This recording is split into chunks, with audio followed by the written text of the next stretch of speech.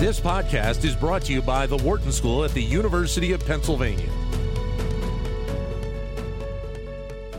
We mentioned earlier about the debut of ARM and what that means for the IPO market.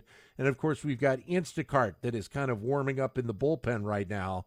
They debut into an IPO landscape that has been up and down, to say the least, over the last year and a half. The question, though, maybe to be asked is whether or not these debuts by ARM and by Instacart open the door for more companies to go down that path. David Hsu is a management professor here at the Wharton School, and he joins us with more on that. Hi, David. Great to talk to you again.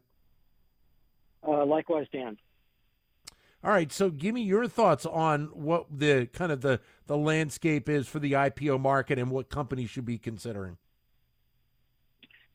I think that the news about ARM's debut yesterday is really very good news for the markets, in that, as you've noted, it's been quite a drought there.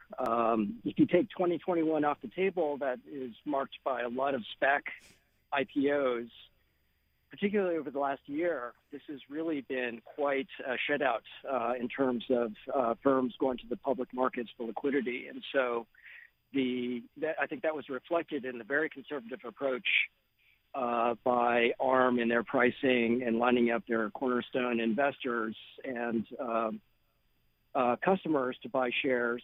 And with the news of ARM doing so well yesterday, it seems like Instacart has revised their IPO guidance for a likely offering next week slightly upwards. So I think that this is, in short, very good news for the markets.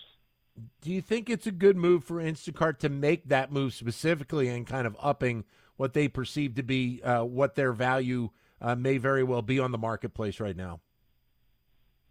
Well, don't forget that they've come down quite a bit from their last private valuation 2 years ago at $39 billion, down to what people thought was $8 or $8.5 billion. Now it's been, looks like this revision, maybe $9.5 billion valuation for the IPO. My read of the timing of this on Instacart going public is that really there's not much good alternative to raise this kind of capital in alternative means. Otherwise, my thinking is that they would have waited it out to show better performance in their ad platform, grocery deliveries, et cetera. It's not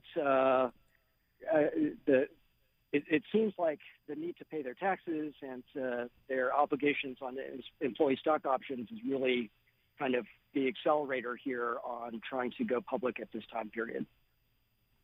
So does this open the door, do you think, for more companies to kind of go down this path? I mean, I know there are a couple out there that are talking about it, Birkenstock being one of them. But does this speed the momentum, or is it still a little bit of a tentative market right now? Well, this is really the beginnings of what looks like maybe a thaw here, in that the valuation that investors are putting on ARM looks quite favorable, as judged by the multiples. I think Instacart will be another test here, but I'm hearing more anecdotally around that there's a lot of attention being paid to how these offerings do, because after all, there's still money in private equity, though of course with this kind of macro environment, there's really kind of still some uncertainty on the inflationary environment, the interest rate environment, et cetera. And so the thing about these markets is that the public markets feed through all the way backwards to the private and early stage financing. And so the hope is that the kind of lifting the public markets for an IPO will act alongside the acquisition type of channel to provide liquidity for entrepreneurs and other company and growth companies to really access these large pools of capital, in this case from the public markets. So the pattern that we saw there for a while of companies coming to market and then seeing them trade below their value. Are those patterns, are they anecdotal to the companies themselves? Have we moved past that, do you think? I mean, there's probably a little Yeah. bit of that, on an individual basis, depending on the company already, correct? Oh, absolutely. And I think if you look at the broader pattern of of IPOs over the last half year to year, that has been the common denominator. Maybe a little bit of enthusiasm at the beginning and then backsliding. If you look at, with regard to Instacart, if you look at a very comparable type of experience as a company that's in the gig work space, although concentrated on restaurant delivery DoorDash, that had a little bit of the same pattern. You've got some enthusiasm in the beginning, particularly in the midst of the pandemic, and then some kind of reckoning over time in terms of the stock price. I think Instacart may face the same type of challenge. There's no doubt that they had been quite successful during the pandemic. They're still profitable now, which is great early signs, but their ad-based business really relies on them being quite successful in sustaining and growing their grocery delivery business. And that's a very difficult thing to scale. I think the promise is that for Instacart, that they will be able to show and change consumer behavior at the high intent point in time. That is, you're shopping for a given good. The proposition is that they'll show you an ad that's relevant right then and be able to change your behavior on a personalized level. That's a great promise, especially since groceries is, a huge part of retail and household spend. But remember, that's not an easy thing to do, to really, right, because there's a lot of brand loyalty. We have our own habits of what things to shop for. We oftentimes try to cut and paste what we do on a week-to-week basis. And so the ad business and the targeted personalized ad business really relies on being able to make that prediction at exactly the right time, really trace out that individual demand curve for that product, not just the broad category as we do in more untargeted ads. Yeah. And fundamentally, that's not an easy thing to do. And so it remains to be seen whether Instacart can sustain in face of a lot of competition, let's be frank. Right? Sure. It's no secret that Costco, Walmart, Target, these are all, big businesses that could, if they wanted to, in some cases have gotten into their own fulfillment. And so they have a large bargaining power over Instacart. And so really we're reliant on the mid-tier, the smaller grocers. And remember, to get that personalized prediction, you got to have a lot of data points on that individual or people that look like you so that can really get into their ad-based business. And so the short answer is that Instacart has to really be quite attentive to their grocery delivery business, which doesn't have necessarily great or attractive economics, in order right, to fuel the really desirable part, that is the ad-based personalized ad business. And that remains to be seen whether they can really stay ahead of investor expectations as a publicly traded stock in terms of fulfilling that promise.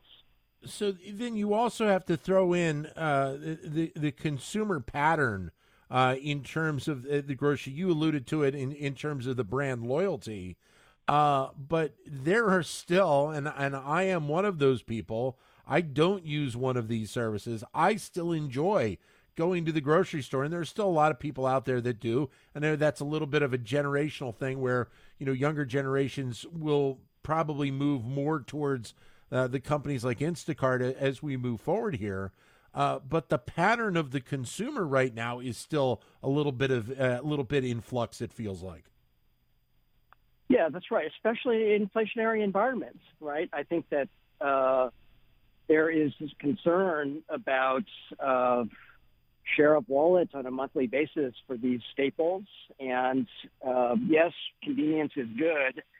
But the other angle I think that supplements what you just said is, think about the gig work here. It's a little bit more high skill relative to the Uber Eats or the DoorDash. I just got to make sure to pick it up hot and deliver it in time to the customer. Here we're asking the Instacart workers to, in some cases, use some discretion. If a given item is out of stock, can I find the appropriate substitute? Will I pick the good produce or fruits or vegetables to the liking of the customers? Can I fulfill it on time, et cetera? So the backdrop to that is still a competitive market for gig workers. And again, that part of the business is not necessarily attractive, but is necessary to really fuel the business of the advertising-based platform. Now, as you said, there's also heterogeneity with regard to user behavior.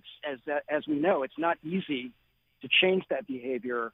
Maybe the hope is that right now we're not used to shopping in this way, and that's, I think, true. But the promise is that we can really get these targeted ads for this product that is, the store shelf products at exactly the right time. And what's nice about the business is that really there's not great alternatives at this scale. And so that's why you have a business that's, even though it's cut down from $39 billion to, say, $9 to $10 billion, that's still a real business, right? Sure. And so I think what's going to drive the stock price is how successful they are in that promise of an ad-enabled business and sustained attention without all the subsidies.